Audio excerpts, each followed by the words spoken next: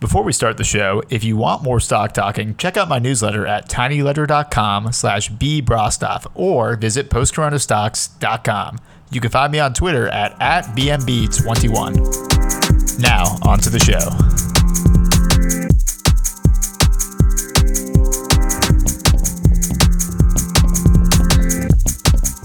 Welcome to Stock Talking, an exploration of financial markets in the context of the post-corona world.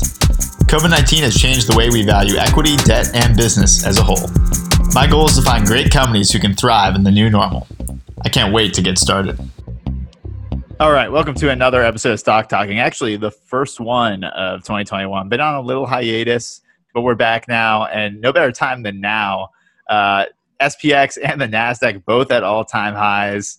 It seems like everything's surging. Couldn't have really picked a better time to do this podcast, but as always, first off, The Impervious, welcome to the show. So good to be back in the saddle again. New year, new you. Ben, do you have any 2021 resolutions you'd like to share for the audience?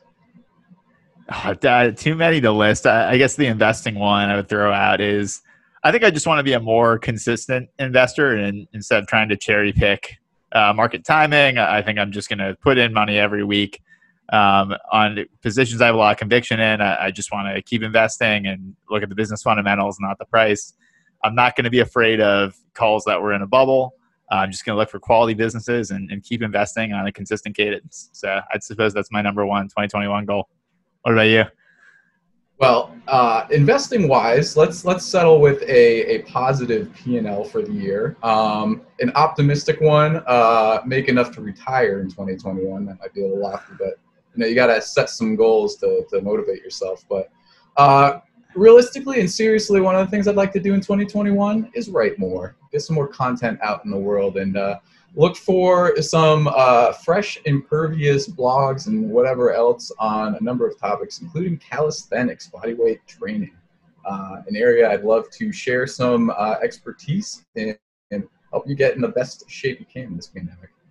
That's awesome. I would totally read that. Shout out to you, to our listeners. You taught me how to do my first muscle ups. That was a pretty big one. On the investing front, like I would say going into this year, green P&L always is a good one.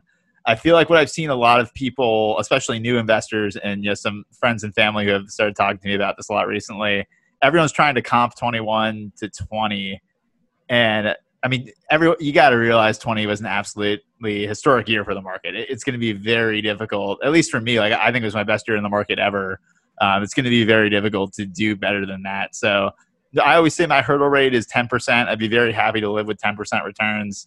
2020, obviously, on many individual names, delivered 5 to 7x plus whatever that hurdle rate. But over time, just looking for that 10%. Some years it's way higher, some years it's way lower. So I think you just got to go multi-year time horizon and not to get too greedy. And, to your point, 2020 was definitely a bit of an outlier, I guess you could say, especially following years of a bull market. But what would really tickle my fancy, I think, is if we did find ourselves perhaps closing down on the year, having my portfolio then close green. And considering the environment we're in, I think some of these old dogs might have to learn some new tricks when it comes to how to trade the year ahead. And I think there is definitely a lot to indicate that a lot that has worked in the past, while definitely still working now, might not be as effective, looking down the line further into 2021. Yeah, I mean, the first 20 days perhaps wouldn't lead you to believe that, but maybe this is a good, as any segue to get into what's happened since last time we talked. So I think it was maybe the second week of December last time we did a podcast. Since then, I think the market has gone absolutely gangbusters. It's kind of been a crazy start to the year. So what have you been seeing recently? Well, let's start today and move our way backwards. That doesn't really make any sense, but for the sake of this narrative here, I'll make it work. But we closed today, as you mentioned, on top with new all-time highs in S&P 500 and the NASDAQ. Today being the 20th of January and the inauguration of Joe Biden. any of these election-related events sort of stand out as mostly a point of uncertainty for the markets, at least in the sense that the outcome isn't necessarily known. Granted, inauguration, the outcome is known, but there's definitely been some seeds sown in the media about the potential for further rioting, a la the Capitol event last week, or general civil unrest. So that's something that to some degree is baked into the psychology of traders, definitely not something you can really price in. But when you see those events pass and that uncertainty is gone, volatility usually melts away.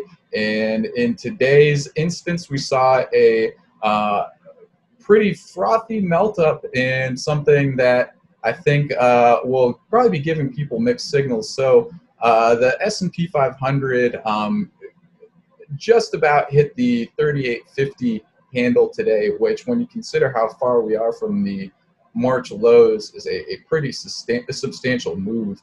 And also considering that, we haven't even seen more than a 1 or 2% pullback basically since the election. This is just sort of a continued uptrend. And pretty much every single indicator, as well as, sentiment, different measures of sentiment are showing that we are sort of peak bullishness, peak euphoria in how the market is trading. So it does seem like we are about to kick off a big move higher, and there's some strong momentum out there in the markets today. But if we back up to the last time we talked just before the holidays, a couple of short weeks for trading, lower volume. 2021 did start off with a bit of a hiccup there, starting with some selling on the first trading day of the year, but hasn't really looked back except for last Friday, where we saw a bit of selling. And part of that was due to the fact that there was a significant amount of open call options, creating a high amount of dealer gamma. Basically, the people that sell the options end up having to buy a lot of the underlying stock to hedge the positions that they sold. So when you come up to an options expiration date, or OPEX, like last Friday, and a lot of those contracts that had been open are expiring, they either get sold or rolled forward. So generally, if they're sold and not rolled forward, then the underlying that the market maker or whoever sold that call was holding gets sold. So with billions and billions and billions of dollars of stock being held in this particular manner, and really these gamma squeezes, which is a term to describe when option purchases, particularly call options, are what's driving price higher, not so much purchases of the underlying equity, but a significant amount of calls being bought.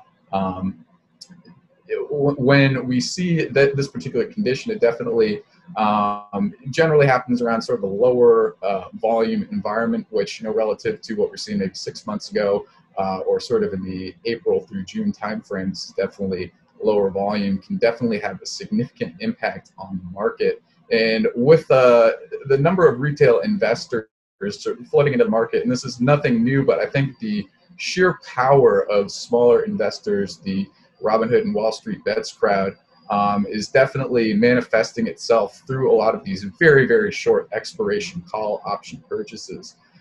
So even though a significant amount of that gamma exposure came off, and we saw a all-time high gamma exposure print of over $20 billion, a lot of that came off, and here we are with another $14 billion of gamma exposure, with a significant amount of that actually expiring on Friday. So there is a good chance that we are just going to continue to be in the cycle of, Monday through Wednesday or Thursday rally, and then a bit of a return to the mean towards the end of the week, where those options are closed and all the underlying is sold.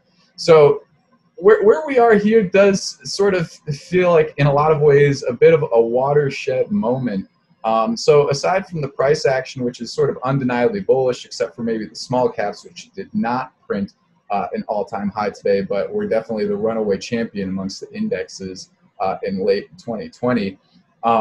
We're at a bit of a point here where the indices are quite a bit extended. Like I mentioned, we haven't seen a pullback or anything, but using one of my favorite indicators, the Bollinger Bands, which basically are a measure of, what is sort of a high or low price relative to, where the price has been trading and what the volume is.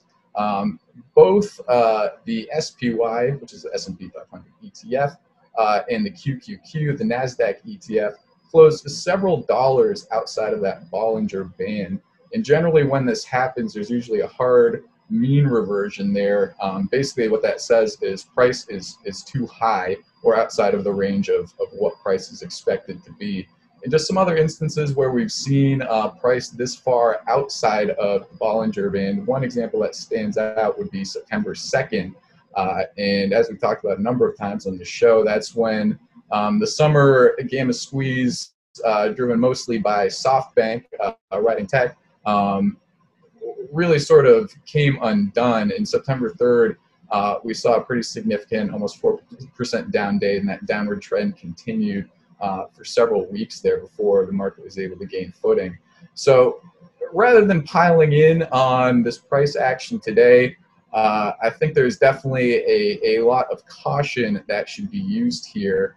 And I guess one thing that stands out to me, it is good to see that the tech names that have really been sort of just not doing too much, floundering around since that September 3rd sell-off, like Facebook, Apple, Google, Netflix, really had themselves a day today. But a lot of the other names, especially on my watch list, a lot of the growth and cloud names really didn't have the type of day one would sort of expect with this much buying. There just really wasn't that much breadth to this rally.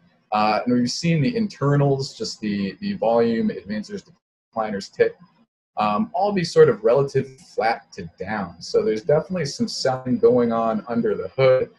But we have the opposing force of just insane over-the-top call buying that, it's worked so far, and until it doesn't work, it's going to keep being something that drives price higher. And one more thing to point out, been watching the dollar very closely here, and the dollar short is basically pretty much the consensus most crowded trade in the markets right now. And with the printing and the fiscal and monetary policy out there, it's pretty easy to understand the fundamental case there, even though the euro-dollar system is far more complicated than most people would have you believe. But we have seen a relative bottom put in by the dollar, hitting that low on the 6th of January, below the 89 handle, actually at 89.22. And since about, the last couple of weeks, we've been holding above 90 cents. So the level for me is 90.43. That's been a pretty significant resistance, and we closed just above that today on the DXY. Until that level goes down, the potential for a dollar squeeze is still on the table and still there. If the dollar were to get above 91, or DXY, I should say, above 91 and hold it there, there is a high likelihood that it'll find itself at 92 or 94 pretty quickly as all those short positions get squeezed out and unwound. So I don't think that the risk of a dollar squeeze can sort of be understated, since basically all of the dollar-denominated assets, which would be stocks, bonds, anything that is bought with dollars, as well as commodities, basically depend on a weakening dollar for their price to go up. Especially with the underlying fundamentals not really, in most cases, providing anything to substantiate them. So there's risk out there, but at the same time, the bears have been dead and buried for a long time. We may be reaching that capitulation point, but to call a top has been definitely a fool's errand in recent days. But if there was a time to call at least a relative top here in this rally, I think it would be coming up soon. But with VIX still sort of not taking off or breaking out to any appreciable level, there really isn't anything to indicate that we're headed down anytime soon, other than the fact that we've just headed up real fast. Yeah, all that makes sense. I mean, I think it's hard not to look at how things have run up and say it's a little toppy. I mean, as usual, I do want to provide the kind of fundamental investor perspective, as I always do on the show, which I think is a little bit more bullish. So I'll start with something I sent you that we kind of had a nice email back and forth on. So there's a newsletter I follow called The Transcript, which I highly recommend everybody subscribe to. It basically pulls out the best earnings calls from various companies and then puts together some of the really good quotes from C-Level Suite. managers from these top companies. So the theme of the last one really got into a number of things, financials, consumer spending, supply chains. I just want to run through some of the stuff really quick. On the financial side, you have a ton of stuff from some of the big bank players and as well as the credit card companies. But the gist of it is kind of that charge-off ratios are close to all-time lows and way lower than 2019. So I think one thing everybody got wrong in 2020 about COVID was it was actually that consumer credit improved significantly rather than getting worse. So delinquency ratios, charge-offs all came in lower than expected. The net result of this is banks are governed by this regulation called CECL, where basically they have to forecast their losses and those come right off earnings. When those estimates are worse than expected, they're allowed to lower those estimates in terms of losses, and it looks like an add back on earnings. So we've seen a ton of banks come out and say, "Hey, you're gonna see a positive increase in earnings reported this quarter because we were pretty draconian on CECL." So that's been really good. That's been that's kind of been a theme of the fourth quarter and third quarter for a ton of banks. Wells Fargo and Bank of America both had really good prints this week. We talked about this at the end of the last show about a month ago, but the Fed is now letting the banks do buyback programs. Most of the major banks did announce significant buyback programs this week. Again, like if managers are allowing the company to buy back stock, that's usually a fairly bullish signal. On the supply chain side, I think it's worth pointing out too, we're seeing commodity prices spike. You can attribute that to either speculation or to the fact that there's a lot more demand than supply, or somewhere in between. I think the answer is probably in between. But all that said, you're looking at the materials ETF. I think that's trading close to an all-time high. Copper prices are at a multi-year high. So it'd be very difficult to kind of dismiss this as just speculation. I think you look at the stock price action and cyclicals and also commodities, and the market does seem to be forecasting that we're in kind of this secular bull market. Again, easy to dismiss, but also trying not to ignore the signals that are being given off. The last thing I point out too, that it's kind of moving on from the transcript email, but something I've been reviewing. Companies have been kind of reporting at either conferences. Banks often hold like a bunch of conferences where technology companies will talk about what they're doing, or in some cases directly reporting. So I think that's been pretty positive too. I mean, two holdings of mine I would highlight are CrowdStrike and Netflix. So on CrowdStrike, they didn't report earnings, but they were at kind of back-to-back conferences in the middle of January. They've had a really positive story on margins improving on the back of higher IT spend. Obviously, cybersecurity is a bigger thing in the wake of SolarWinds. But, I mean, this is a company that's posting really good free cash flow margins, really good top line and bottom line growth. So super impressed with CrowdStrike. And I think it's just it's evidence that a lot of the growth in SaaS actually is really high quality. It's not just all kind of top line, paying to grow. Netflix was the other one I was going to say that shocked me. Netflix reporting greater free cash flow and profitability, even saying they might consider buying back stock. And I think it's easy to forget history, but like if you think about the story on Netflix going back to 2010 or 15, this was a really highly shorted stock. And the story was that they were spending so much on buying these TV shows that they would never be able to become profitable. That's totally flipped. I mean, everyone's trying to emulate what they're doing. But props to Reed Hastings, props to the entire management team there. Stock was up, about 13% today. Amazing. They think their own stock may be undervalued after what was called the most overvalued stock in the market for quite a long period of time. So this is all to say, I actually think there are a ton of positive signals, both from what we're hearing managers say, the corporate activity we're seeing, the financials, the cash flow statement. So ultimately, as a fundamental investor, I mean, I think it's hard to fade this market. The business fundamentals actually look like they're really good and they're improving. I think there was a reason all the FANG stocks were up significantly today. It's because people are saying, wow, you look at an Apple and Amazon, Facebook, Google, we're kind of entering out of this COVID period. They did really well during COVID. You think about ad spend coming back, consumers being a bit more robust with a higher savings rate, probably unemployment going to continue to tick down. We might get to a 5 handle this year from 6. Overall, feeling pretty good about the economy. So I know we kind of disagree there, but this is why the market trades ahead of the economy. Maybe the market already forecasted this, and 6 months from now, I'm going to look like an idiot when things have taken a turn for the worse. But if you're purely looking at business fundamentals, I'm feeling pretty good right now. Which is funny because a lot of people have been lamenting the fact that fundamentals haven't mattered for a long time in the market, at least when it comes to unprofitable companies. But yeah, real quick, Netflix finally, or they announced it looks like they may soon be cash flow positive. So I didn't realize that it had taken this long for them to get to that point. But good for Netflix. But one more thing. If you guys didn't know, and something you might want to know about Ben, he loves himself some CEO slide decks. So if you can say a couple nice things and have some just happy thoughts and warm apple pie put into a slide deck, he's going to eat that up.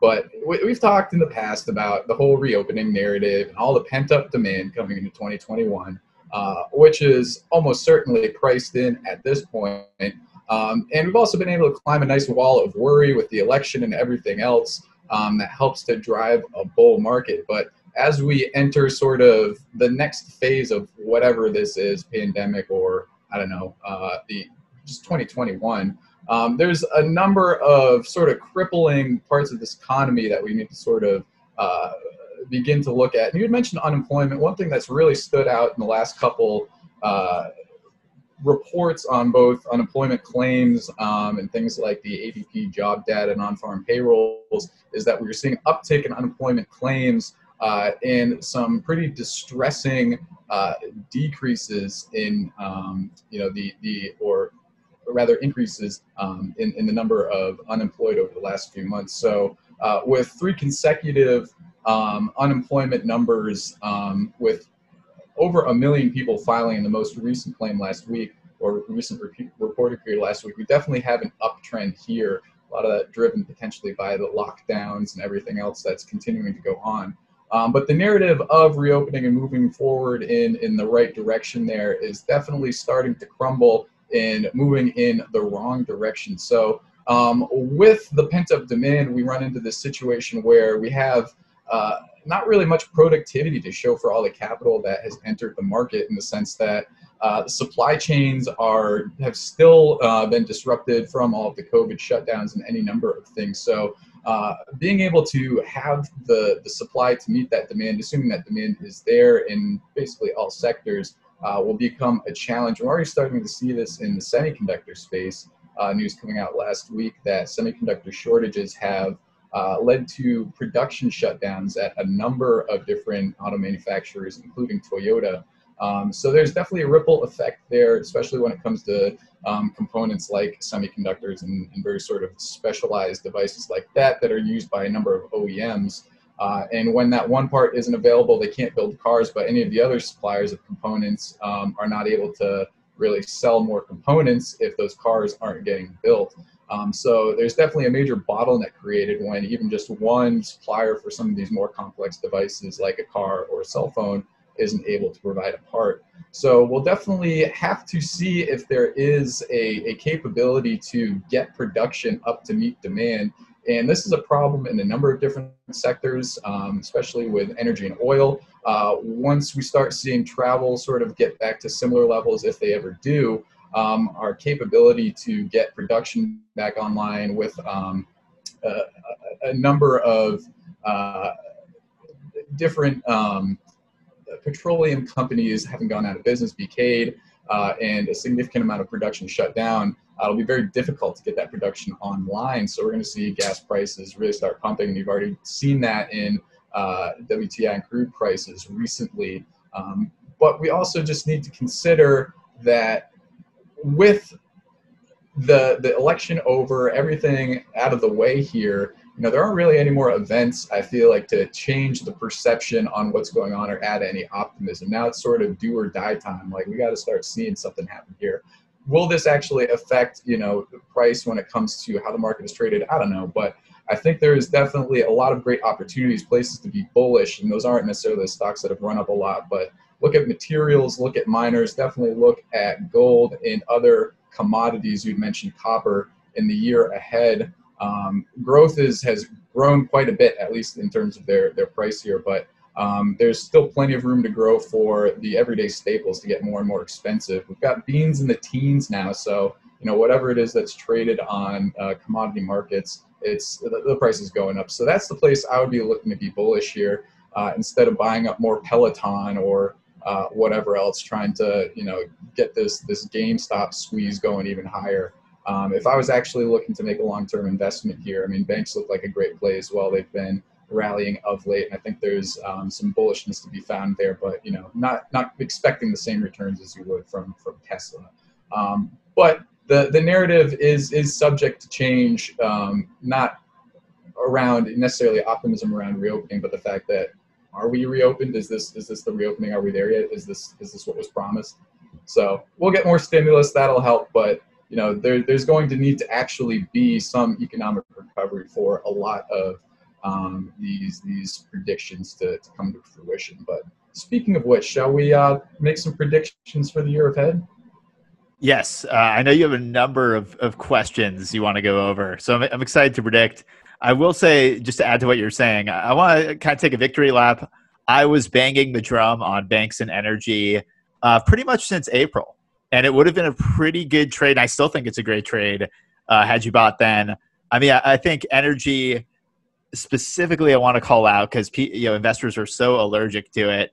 Obviously, the Exxons and Chevrons in the world have not had a great last 3 to 5 years.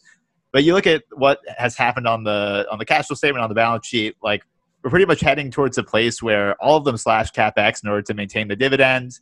There were major questions about whether they could survive, so they stopped drilling. So basically, as you said, with the supply chain shortages, oil is going to be short in supply. Everyone is scared to death of oversupply because that has been the story of energy for the last couple of years. Even if we don't see complete reopening, even if it's slower than expected, it's going to be way higher than last year. And I think we're going to see the price of oil probably go up. I mean, we're in the 50s, so we're still pretty low relative to where it was. So again, CapEx is low, prices are high. You're going to see margins go up. I think, when these companies start reporting earnings, it's going to really surprise to the upside. And I think the stock should react. But again, risky trade, obviously very sensitive to the entire economic recovery. But I think there's a ton of risk reward on the upside to be had in banks. And also financials, obviously, kind of a proxy for the entire economy. But now that there's no more overhang of can't do buybacks, can't increase the dividends, rates are going to stay low. And if rates do go up, banks actually should benefit from that. So I think on both energies and financials, I love that trade. Maybe that's my trade of 2021. But let's get into our predictions. I can review some of the things I'm thinking about. Absolutely. So this time we'll be doing a little something different for the show. Since we are in a fresh year here, we'd like to make a few predictions here, or at least try and decide, where we think things will end up when we fast forward another 300, however many odd days ahead. So got a couple of topics, but before we begin, one thing I'd like to start with, Ben, what was your top trade of 2020, and what was your worst trade of 2020? Oh wow, let's start off with the worst trade first because I got two, so I got to get the bad ones out of the way. During the entire e-commerce boom, I bought into the BigCommerce IPO and kind of averaged up. I do own some at 140. That it's growing nowhere near as fast as Shopify or Mercado Libre. I do want to say to listeners, I own both of those, so they have compensated for my losses in BigCommerce. But the moral of the story there was don't buy the hype train and don't buy worst in breed. You want to buy best in breed. BigCommerce is not growing nearly as fast as Shopify and Mercado Libre. It's a much smaller company and not growing as fast. So you never want to own the number 3 or 4 player, especially one that's not even close to the size the competitors have. So BigCommerce was a big loss for me. The other one, listeners of the show, if you've made it this far, you've probably heard us pitch shorting FXI. At the time, we thought China's growth numbers were a little bit inflated. They probably are, but that does not matter in a rising bull market. So if you had shorted anything, you probably would have got burns, but buying puts on FXI was not the best call. But that does bring me to my best trade or trades. And I think I'm just going to go ahead and say it was FANG. I, on this podcast, kept recommending Facebook, Apple, and Amazon specifically. For me, I was like, you can't go wrong with quality. Apple specifically, I mean, it's amazing to think that the thing traded down to a forward teens multiple on earnings.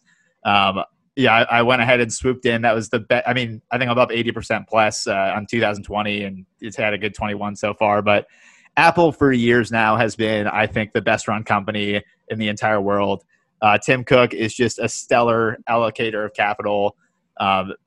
Everything they do to me turns to gold. I mean, I'm sure they've had a couple swings and misses on products, but the services division, I mean, what they have with iPhone, what they've had with wearables and AirPods and the watch, it's just such an incredible growth company. They've grown the dividend for years on end. I love the way it's run. So I'm going to go FANG, but specifically Apple. I think Apple was my best trade of the year. Let's hear it for you.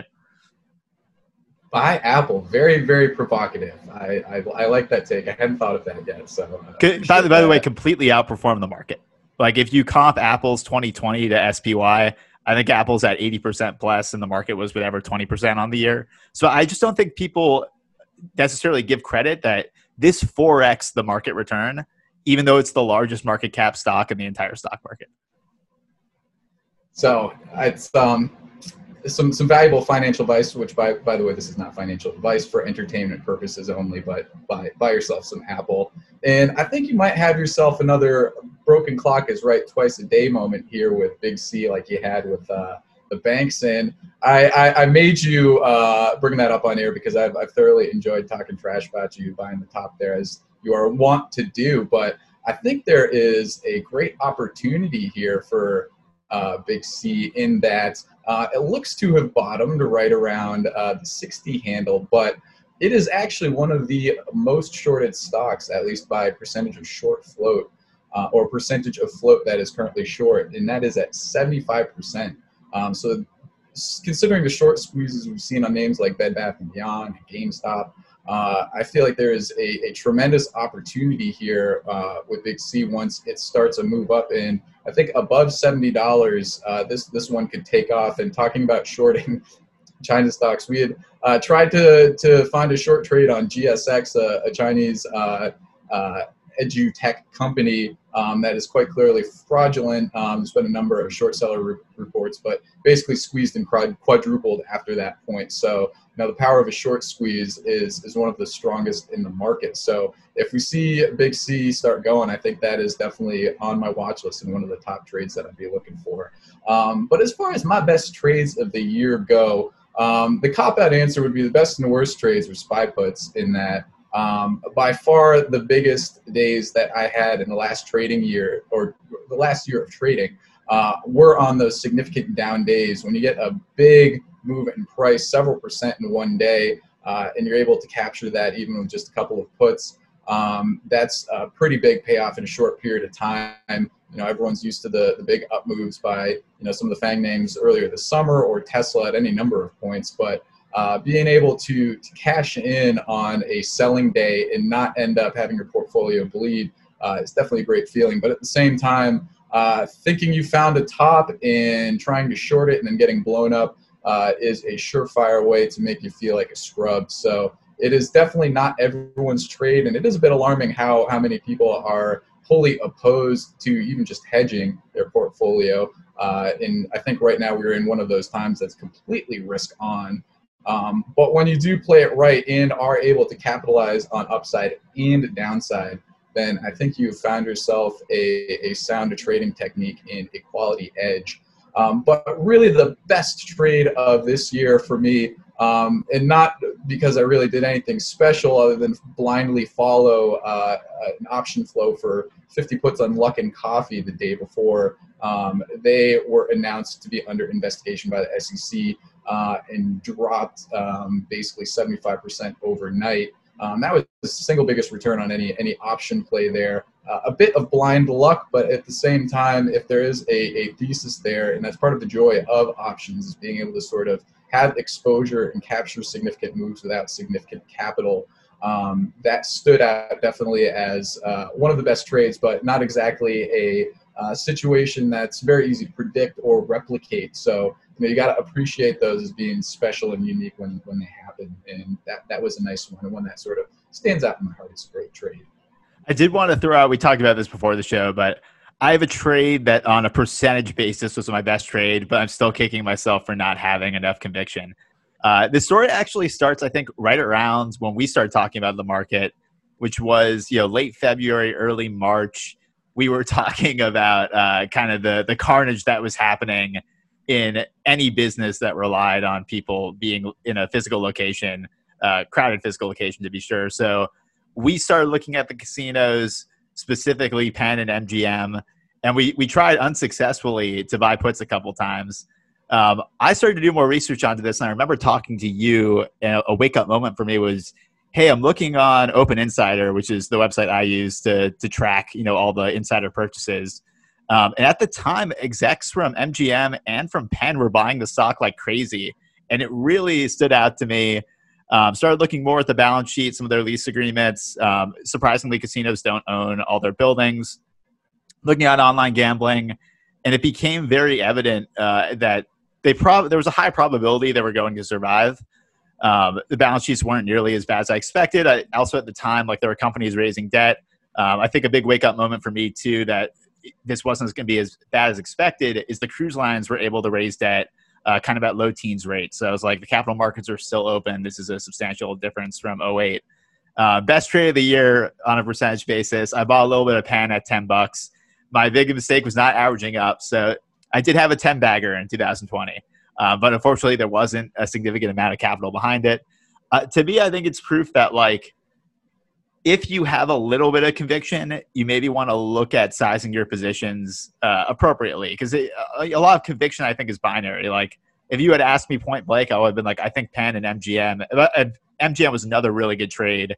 I owned a lot in the teens, and when IC went and bought them, I bought even more. But again, the liquidity situation looked okay, and I thought it was pretty likely they were going to muddle through. So wish I had more conviction there, but I also pat myself on the back for changing my opinion. When I researched and kind of put the light under it, I was like, well, insiders are buying, balance sheet looks good, maybe a good risk reward here. So good in that it was a 10-bagger, and bad in that it was not that much money. Well, I guess if we're going to be hyping up some of our calls, I guess the one I'll give myself credit for was calling out a buy on CrowdStrike. It's either July or August at 97. It's doubled since then. A number of great trades, and that's been by far the best ticker in terms of ROI, both on stock position, but mostly call options trading that one. So one that we're both still very bullish on, and has definitely had some strong returns with a strong growth story moving forward. So I think that's one to watch. Yeah, I mean, you also put Cloudflare on my radar too. So I tip my hat to you a lot for you guys. Kind of were the force behind. Well, look at the charts. From a technical perspective, this is definitely a good supply demand imbalance. CrowdStrike and Cloudflare, I think even in 2021, they just remain incredible businesses, and I'm going to be following both those stories. But credit to you for putting them on my radar. Cloudflare at 30, almost tripled since then. So thank you for reminding me that I gave you that great tip there that I completely forgot about when I'm giving myself credit for. So moving on here, the question on everyone's mind, will the S&P 500 close 2021 higher or lower? Ben, what are your thoughts? I'm going to start because I know you're probably going to disagree with my answer. I, as always, am the more bullish person on this podcast. I'm going higher. So let's start with what is SPY? I say this every podcast. I'll say it again. As of now, 50% of the index is made up of 7 stocks. That is, of course, FANG and also Tesla.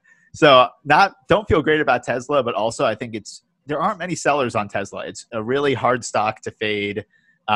As long as they keep executing, it's pretty difficult to see the thing having a major drawdown on valuation concerns. Of course, a macro event could change all of that, but no one has called the top on Tesla yet. I'm not about to call it.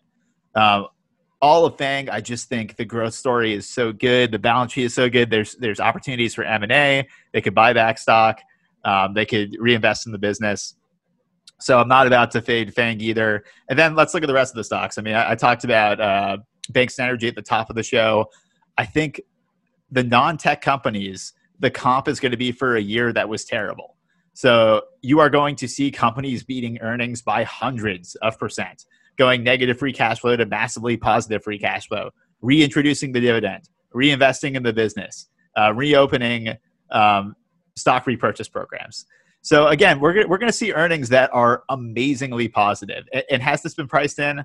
I don't know, but again, I just think it's really tough to fade a year where the macro is going to look really, really good. So overall, hyper bullish on 2021. I'm going higher. So to play devil's advocate here, and the reasoning is pretty simple, right? So despite the sell-off in March, we still closed the year up pretty significantly. So going back to 2019, the S&P 500 returned 31.5%. 2020 returned 18.5%. We're already up 2.5% this year. So pretty simply, the average annual return of the S&P 500 is basically 8 to 10%. So after having just really run up quite a bit in the last couple of years, it just makes sense that a reversion to the mean is sort of a logical conclusion to sort of, what looks to me, and I know you'll disagree, but sort of the late stages of this bull rally.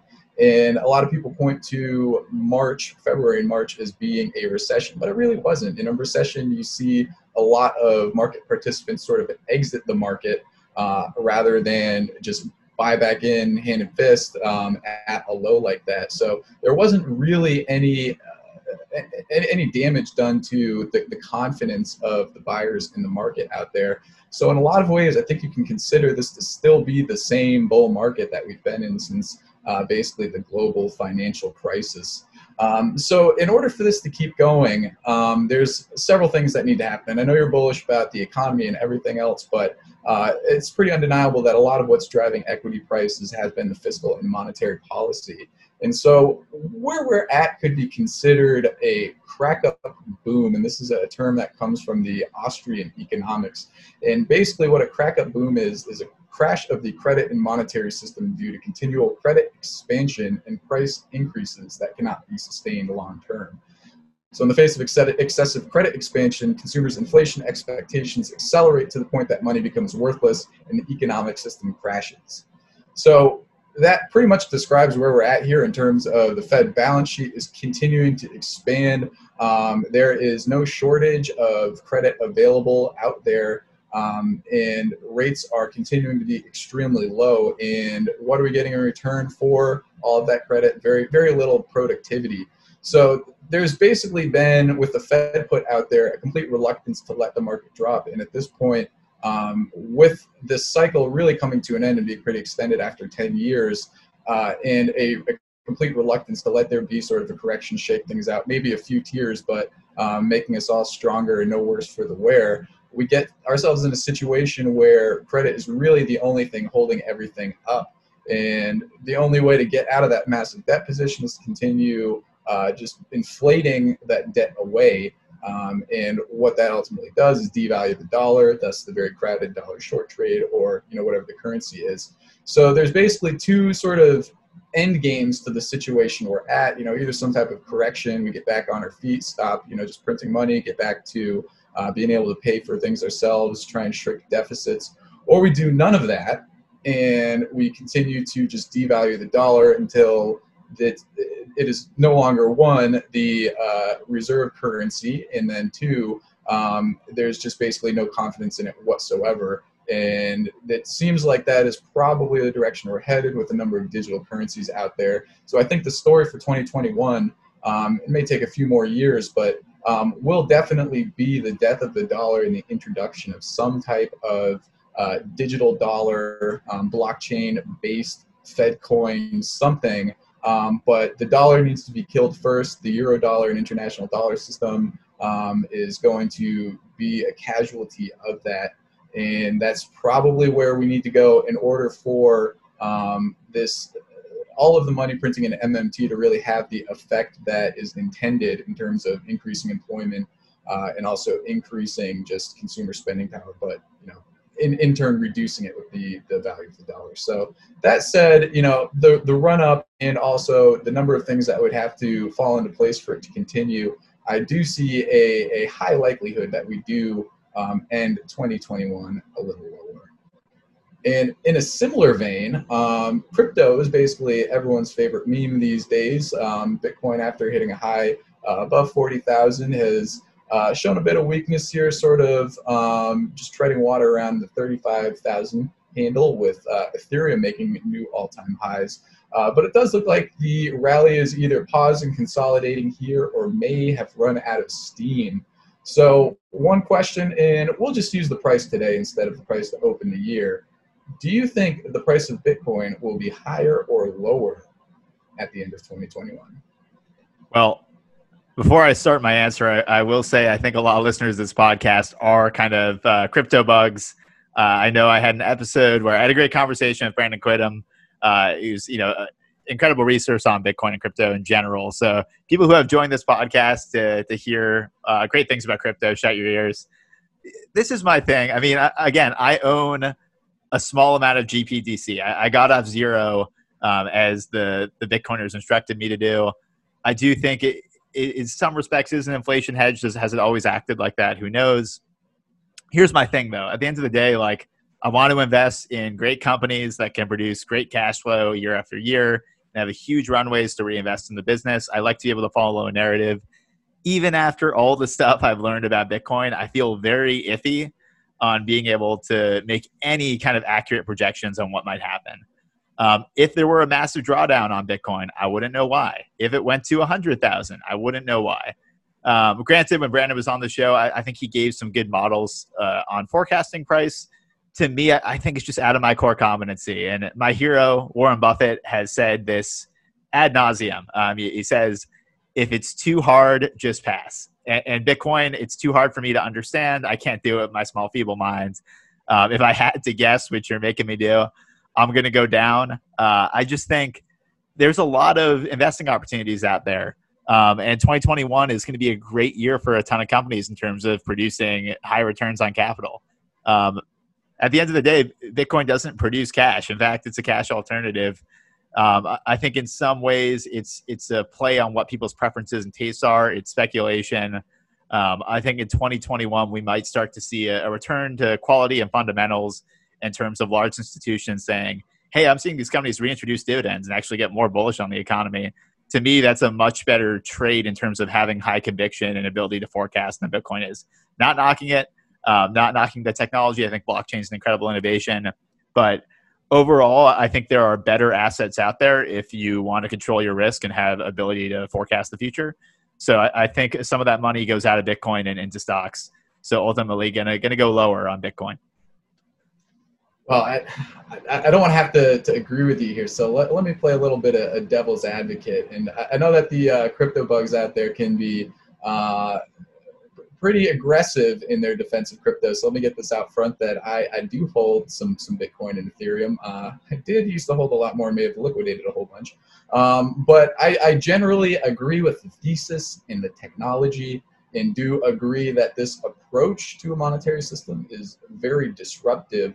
And at this point, I think that you can't deny the amount of adoption of Bitcoin, especially whether that's by the general retail public or large funds, GBTC, for example, and any other number of funds, or MicroStrategy that's put a ton of their cash into just Bitcoin. So there is demand out there. I think there's a lot of people on the fence, but there's still room for even more entrance to this market. I don't think we've reached peak frenzy. And it is pretty encouraging that the price has held at this $35,000 level.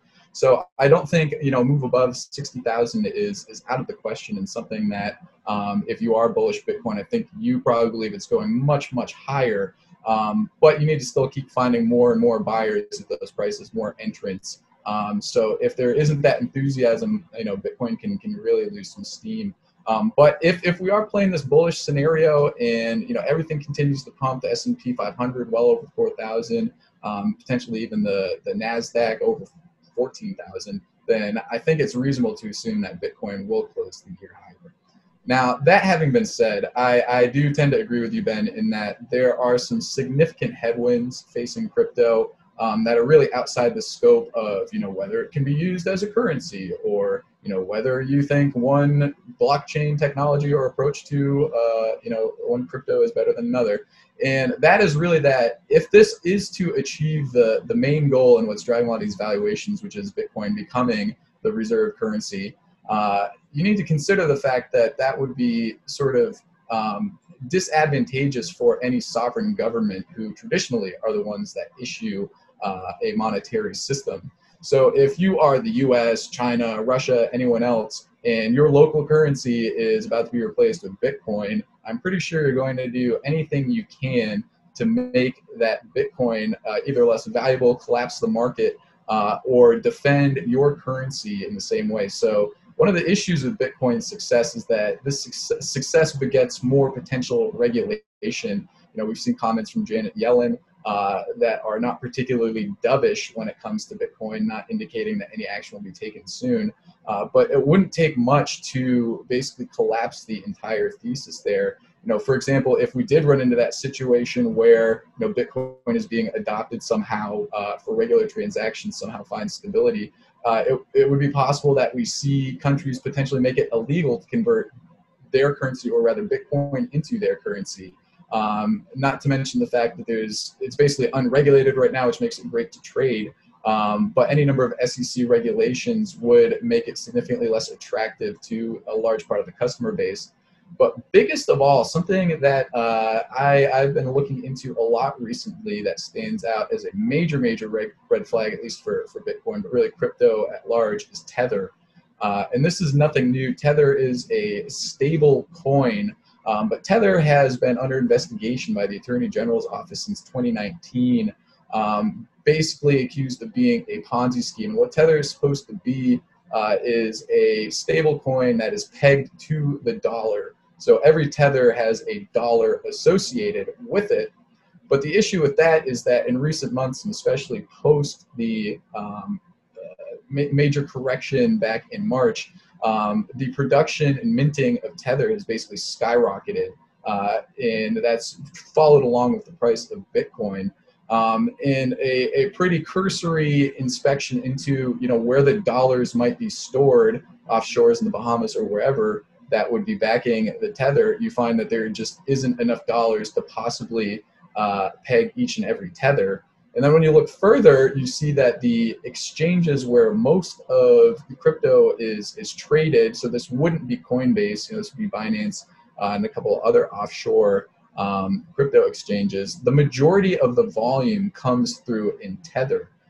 So these sort of underground, you could even call them dark pool crypto exchanges, are being primarily driven by what looks to be a pretty fraudulent stable coin here. And if that volume were to dry up, that would significantly impact a lot of the price action and bullishness around Bitcoin. So we were expected to see some update or resolution in that Tether case, but it's been delayed by all types of legal proceedings.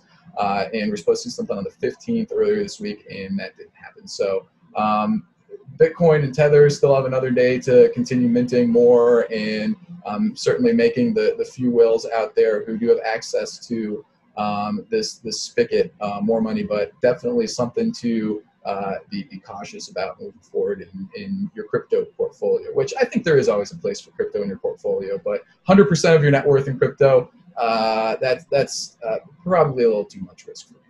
Yeah, I think you bring up some really good points on the regulatory side, because I mean, this is a reason a lot of people say don't invest in small caps. When Chris Seifel was on the podcast, I think he did a good job of summarizing this. You ultimately want institutional support as a level of resistance on the stocks you buy. If you have a big buyer in the market or prospective big buyers, it really helps support the price you buy and hopefully sell at. So Bitcoin, if there are regulatory things that happen, specifically, the Lagarde comments about kind of activities occurring in the context of Bitcoin that are not legal. You talk about how popular ESG investing is, right? Environmental and social governance.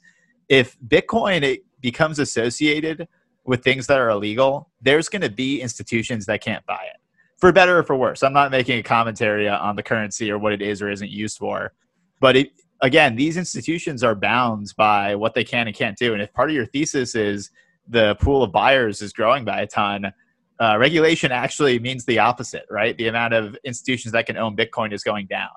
So I don't think it's a clear pathway for who can buy it. Fair enough. And again, we love you, crypto people. Please don't come after us for having some maybe not super bullish. I own it. I own BTC, so we're on the same team. we both got our toes dipped in the pool here, and that pool is becoming bigger. All right, you got a few more. Let's keep going here.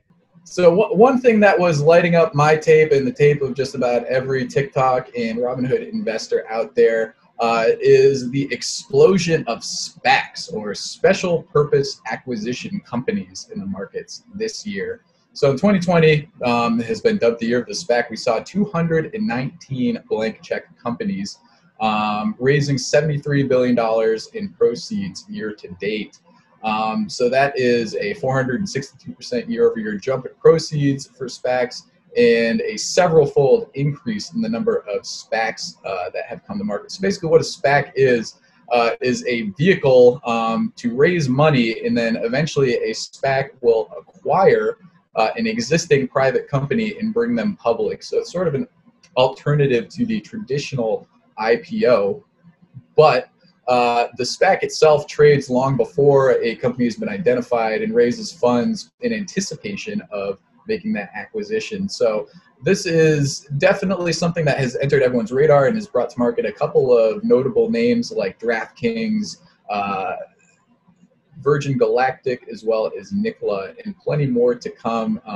The dude Chamath has several SPACs on his own. There's even now a SPAC ETF, ticker SPAK.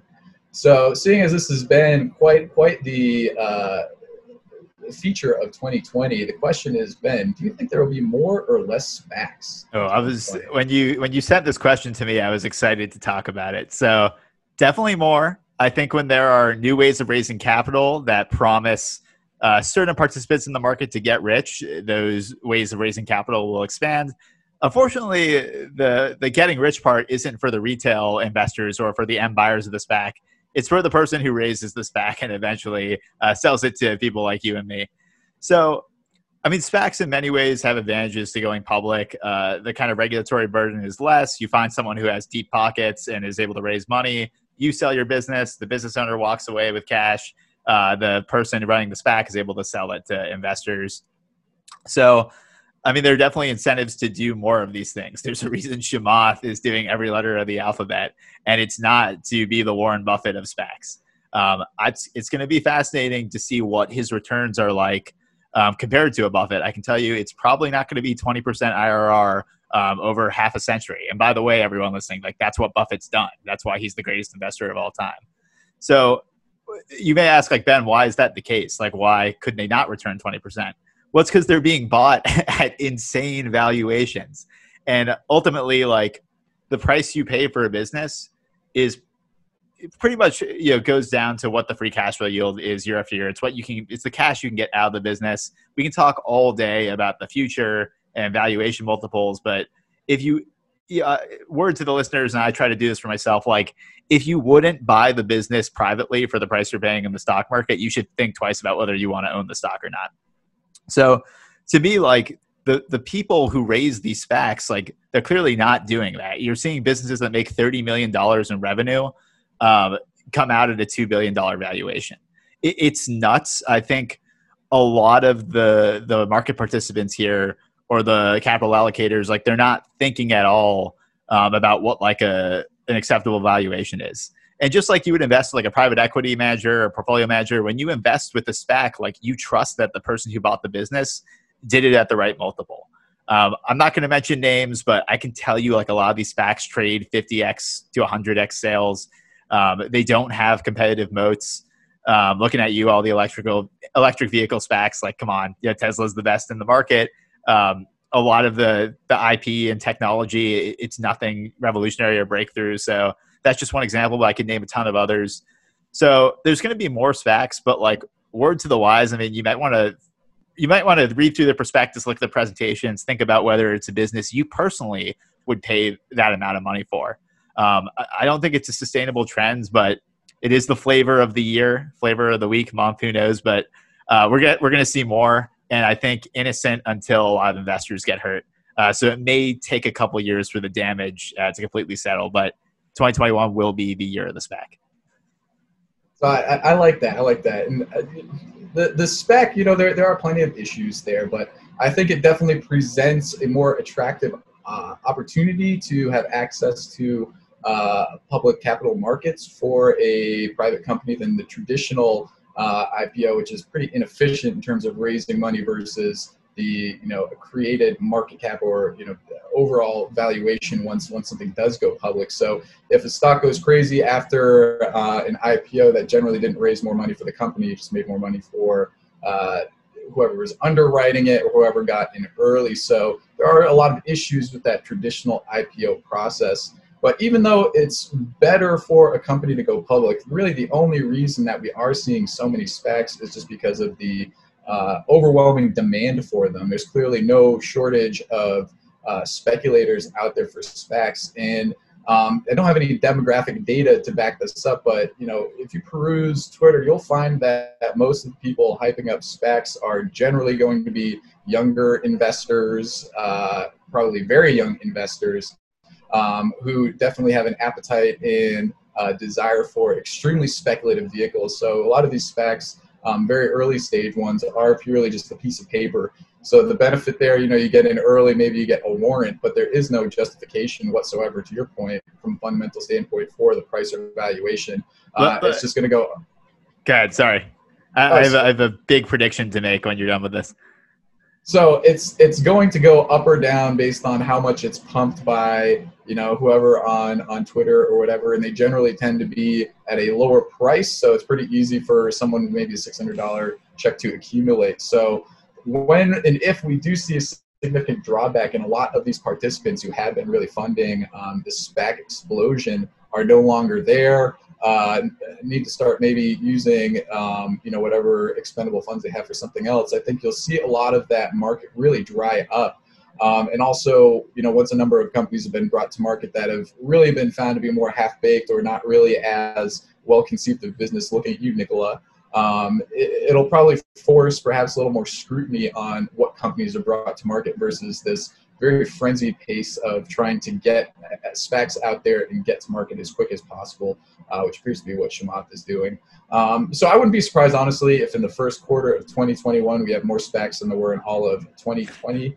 But I do see this really tapering off, because I think this is just yet another symptom of the frenzy out there, as people are moving away from blue chips, feeling like they're not getting enough return on their investment from the typical investment strategy. They turn to very, very speculative instruments like this. So we are in that stage of the market, and assuming we can keep the party going for another year, then this will certainly continue. But we should see SPACs definitely be one of the casualties, not SPACs in general, but at least the insane number of them and the insane amount of capital flowing into them. If there is to be some type of market event or some type of downturn at any point in the next calendar year. So it's a good trade for now, but is this a good trade long term? I feel like that is very hard to really trust beyond the duration of a trade. But Ben, I'm interested to hear your everything you said supports my prediction, specifically the scrutiny piece. There's going to be way more scrutiny, so I think we're going to see a perfect storm in SPACs. So I think you're right. We could see in the first or second quarter of the year more than we saw all of last year. So huge amount of these things, they're going to be in the public eye. A drawdown is inevitable, as you said. These companies are going to start to report, and the results are going to be nowhere near as good as was promised. And investors are going to lose their shirt. And with that is going to come a lot of regulatory eyes on them. And I think it's very right for some enterprising politician to lay down the law and say, hey, SEC, like there needs to be a lot more oversight on bringing us back to market, which will definitely pop the bubble. Regulation always does, as well as other things. So my prediction was going to be that, there's a huge amount of regulation that gets introduced for SPACs this year, and B, we see a massive drawdown. Maybe something, I don't think the impact will be as large, but I also think, at least in the financial world, it could be remembered as the CDO, CLO, massive subprime crisis of 08 or 09. These are going to be remembered as things you did not want to own and that blew up in people's faces. So again, a lot of the end investors are retail, so the damage will be fairly muted relative to like banks being super levered and having assets that decline to value. But this is going to be a huge story. I think it could blow up in 2021. But until then, enjoy the party while it lasts. I'm sure there's a DJ at the SPAC party who's got some lit mixes that he's ripping there. But to take us home here, the last question, and we'll end on a very low note, not a high note, but hopefully we'll have some rousing commentary. But will there be more bankruptcies in 2021? And before you answer this, just a few notes here. So more large U.S. companies filed for bankruptcy in 2020 than in any year since the global financial crisis after the pandemic tipped swaths of the economy into distress. So energy, retail, and consumer services companies led with a total of 244 filings, the worst since 2009 when 293 companies sought protection. With that large number, I know where you're going with this, Ben. Is there a chance that a lot of the ones that are still teetering on the edge in energy, retail, consumer, and travel, could potentially fall into the abyss? What are your thoughts there, Ben? Yeah, I mean, predictably, I'm going lower. I think this is going to be a really good year for credit. And part of that is that rates are super low and potentially going lower. We have a very accommodative Fed, very accommodative monetary and fiscal policy. I mean, and comp that to last year, which was pretty much as accommodative as you could get. Like the Fed was out there buying junk bonds. But the companies that survived all have lowered CapEx for the most part. All were able to raise capital to the point where their balance sheet is pretty debt heavy. But again, those maturities are pretty far out at this point. Any company that probably was in trouble and didn't BK refinanced, AMC being a major exception. And by the way, AMC actually has been able to go out, do some things to raise liquidity, whether it's selling theaters to Cinemark, which is thinking about, or having subsidiaries they raise debt through, or raising equity. Small chance that AMC makes it out to the other side. I wouldn't bet on it, but overall, I mean, rates are so low. High yielding debt is super attractive to investors right now. I think junk bonds are going to do really well in 2021. So I think it's going to be a good credit environment. Far fewer BKs is my prediction here.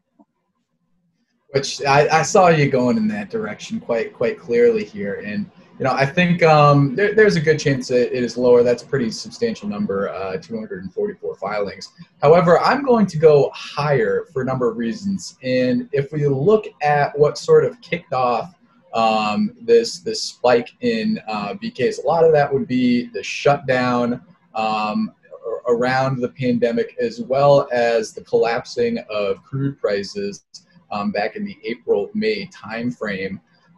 So retail was hit hard, with malls and a lot of foot traffic being shut down. There's still a number of retail companies in a very perilous debt position. You use the term, their balance sheet is loaded up. I would say they are burdened with a crippling amount of debt that they really have no hope of really getting out of. I guess the saving grace is that, everyone is in that position. So, it's hard to point to any particular company or enterprise there that stands out as being particularly at risk. But there's a number of other risk areas, things we've talked about before, but one that stands out for me is commercial real estate, and the fact that we still haven't dealt with this burgeoning real estate crisis, in that, with mortgage and forbearance protection basically pushing off mortgage payments, landlords are getting crushed. Commercial real estate is getting crushed with everyone working from home. Even though you're bullish banks, I'm sure loan loss provisions can be accounted away, but still will represent a significant risk to balance sheets. That still has yet to really be sorted out, how real estate is going to sort of emerge from this transition, which is probably the rosiest way to put that. And also how sort of these consumer issues in terms of consumer credit are going to be sorted out. Now, printing and inflating away the debt is sort of the easy solution there. So really this problem could just get kicked down the road. But what we've done is bought more time for a lot of these companies. And I think retail is still going to continue to struggle, especially ones that are particularly exposed to brick and mortar versus online consumer retail. In travel, has definitely been bailed out, but I don't even know if Carnival has restarted their cruises yet, and basically haven't had any cruises in the last 2 months after having been shut down for most of the year.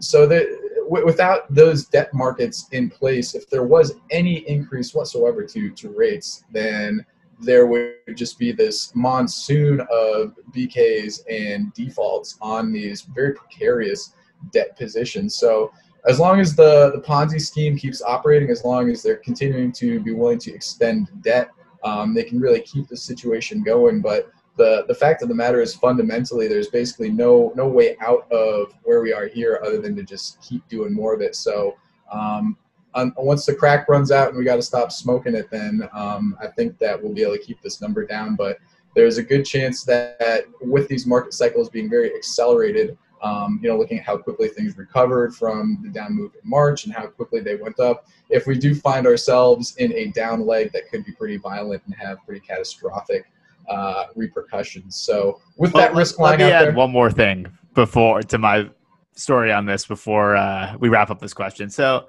we haven't, in an hour of this podcast, we haven't really talked about the vaccine, which whether you're bullish or not is probably going to be a huge part of 2021. So as it pertains to the credit environment and the amount of bankruptcies we see, like if you're a lender versus a borrower, like it's a lot more attractive to lend to a retail or travel, knowing that the vaccine is getting rolled out. And as a borrower, you have a much better story to tell. That's, I think, going to be a big part of the refinancing story. And even if we do see defaults or potential defaults where it's like, oh, you didn't pay this quarter or you tripped the covenant, like renegotiation, the borrower's going to have way more leverage because they can point to states that are seeing better numbers because of a higher vaccine rollout. I think a story that's going unnoticed right now is Israel is about 25% vaccinated. Their infections have gone way down. The vaccine's being proved out in terms of it working. So, don't fade the vaccine, I guess, is the point I want to make. Well, I'm fading the vaccine, at least in the sense that it being out there, I don't think really does anything to alleviate the situation here. And in some of these industries, for example, travel, if a vaccine passport or something similar is required to fly in an airplane, take a cruise, stay at a hotel, what you have is sort of reduced your customer base there and the amount of demand for your product as soon as you have sort of that additional hoop for people to jump through.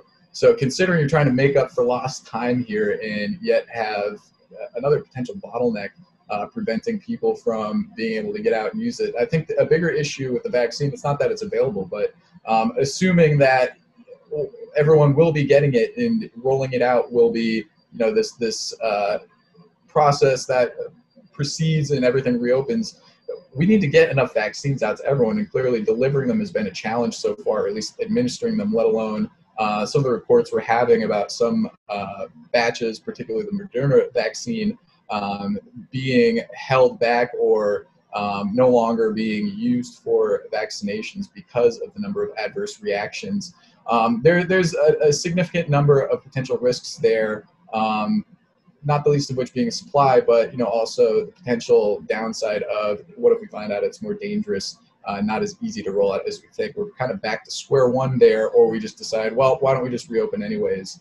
So I don't buy that the vaccine is going to make it any easier for a lot of these consumer discretionary type companies and travel companies to return and come back in 2021 with a bang. In fact, I think this requirement to have the vaccine is just going to be further headwind, sort of preventing them from getting back to previous levels of travel and a similar level of demand for their products.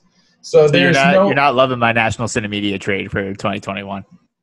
I do kind of like the AMC trade currently, just because high potential there for a short squeeze, which over $3 here had a slightly down day, but is showing the signs of a Wall Street bets driven short squeeze. So there's some opportunity there. But yeah, with theaters especially, I have a hard time believing that there's going to be enough quality Marvel Universe and Star Wars sequels out there to provide better content than Croods 2 or whatever got people out in 2020. So it's just lacking for a real compelling product And the issue or shortcoming is not, the fact that people are scared to go to movie theaters, which that is an issue, but also it's just not a great product, and it's not a particularly viable one, at least at the scale we have here, for it to grow and really be a compelling one in the way that I know that you're looking at it. Yeah,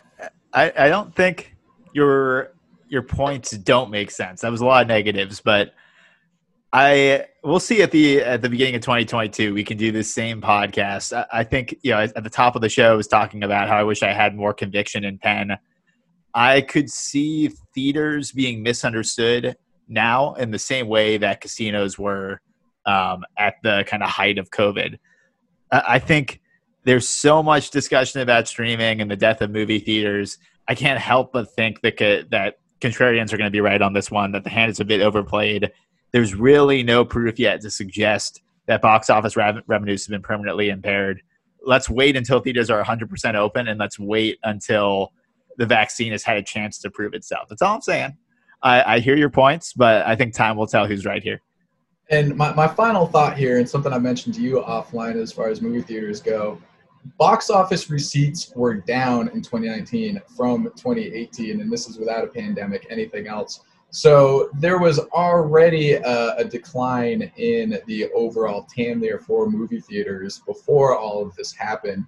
So I think it is a bit naive to think that, we'll just all of a sudden hit all-time highs in terms of box office receipts once there's no longer any vaccine concerns. That's the trade. If he can get back to half or three quarters, the free cash flow yield on some of the names I've talked about are going to be just too cheap to pass. I mean, National CineMedia, by my estimates, if we go back to 3/4 of revenue relative to 2019, it's gonna make its whole market cap back in cash in 3 years. So to me, it's less a play on return to the way things were versus the stock price is so punitive, so draconian on what the business fundamentals are expected to be. To me, it's just too cheap. And we'll see. I think the math is going to bear me out on this one, and I look forward to taking a victory lap at the end of this year.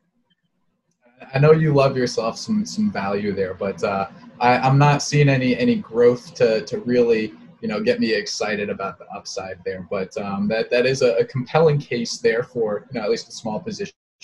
I guess looking on the bright side probably can't go down much more. But the type of the BK thought.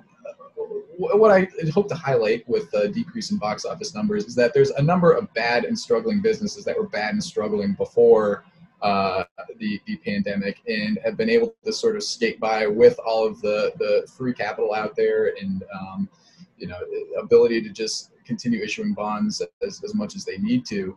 There is just a number of bad companies that really need to die to create a properly functioning economy through creative destruction, have a better, more well-run company take their place and do it even better. So I don't know that the cinema is dead in the conventional sense, but I think it could be done a lot better or done more disruptively, to use a word that I actually kind of personally hate, than it is currently. So there Top are Gun several. 2. Watch out for Top Gun 2. I just watched Jerry Maguire last night. People love a Tom Cruise movie. If Top Gun 2 doesn't do well, then I'm going to start to reconsider my movie thesis. I'll say that. As long as it's got Tom Cruise sprinting, I will see any movie. He's got the great run. He's got the Tom Brady run. But I don't think I've ever seen Tom Brady actually run. With all that having been said, I do have a lot of optimism about 2021. And I think there will be many great trades to be had, maybe not the ones we think or expect. And that's why we'll be out here bringing this podcast, letting you know what's lighting up our tape. But I do think that we will see a completely different flavor of whatever this is coming ahead. So listeners, be nimble out there and be ready to change your thesis once price shows you something that may or may not be in line with what you expect. Can I give the listeners an update on the things we always update them on? I will allow it. Okay, here we go. These numbers are spectacular. I mean, the market is at an all-time high. So with that said, since May 1st, 2020, we have 3 bets. I'm going to overview them quickly. So first one, Triple Q, as the NASDAQ 100 versus Berkshire Hathaway, BRKB. The Oracle's not done. Up 28% since 5/1. Really good. However, Triple Q even better. You are up 52%. That is the most you've ever been up since we started doing this podcast. I officially have 4 months before $100 is due at your door. But I mean, 52% in less than whatever we're talking about, 9 months, 8 months, it's spectacular. So congratulations to you, sir. Tech is just dunked on value. We got another one where you just picked an incredible growth stock, CrowdStrike versus MGM. Since August 10th when we made the bet, CrowdStrike is up 133%. I am very happy to have it in my personal account. Just a champion performer, and I actually think it's even going to get better this year. So love CrowdStrike. Love me some MGM too. Only up 43%. It's pretty amazing saying only, but you are up on that one as well. Last one. This is the one I'm excited to talk to about. This is the one that I've been waiting for. So Crocs versus Skechers. Crocs is up 87% since I recommended it on the show on August 17th. Skechers not bad, up 23%. But for anyone who did not see the most recent stock talking post, it was premium. So recommend joining premium. $15 a month. You get your first month free. Check it out, listeners. But Crocs came out at a recent investor conference, and they revised estimates for the year ahead. They also revised their fourth quarter estimates. So for the fourth quarter, the estimate was somewhere 20 to 30% growth relative to 2019 Q4. They're raising it to 50% plus. I mean, 55% actually is the exact number, which is amazing. That is like a tech company, but they are shoe wear, casual footwear. The good press continues. Post Malone's doing another collab with them. Post Malone just donated 10,000 Crocs to healthcare workers. Thank you, Post Malone. Thank you, Crocs. But for 2021, they're projecting 20 to 25% growth. Again, this is like a tech company that sells shoes. I still think it's undervalued. I think this could run all the way to triple digits. Really proud to own the stock. They're doing great things with healthcare workers. Kudos, Crocs. One of my best trades of 2020 and 2021, I think, too. I will give you credit in the battle of the beloved shoe brands. That is quite the pick there. And I thought that all shoes or rising tide lifts all shoe boats has been proven false. It shows that Crocs is the king of beloved shoes. So well done there, sir. Very beloved in my heart and my portfolio. So that's a good one. We'll keep updating the listeners, but this has been a fantastic show, sir. I enjoyed discussing the year that was with you, and the year to be. I think we're going to have even more fun talking stocks. Till then, happy trading, my man. Happy trading.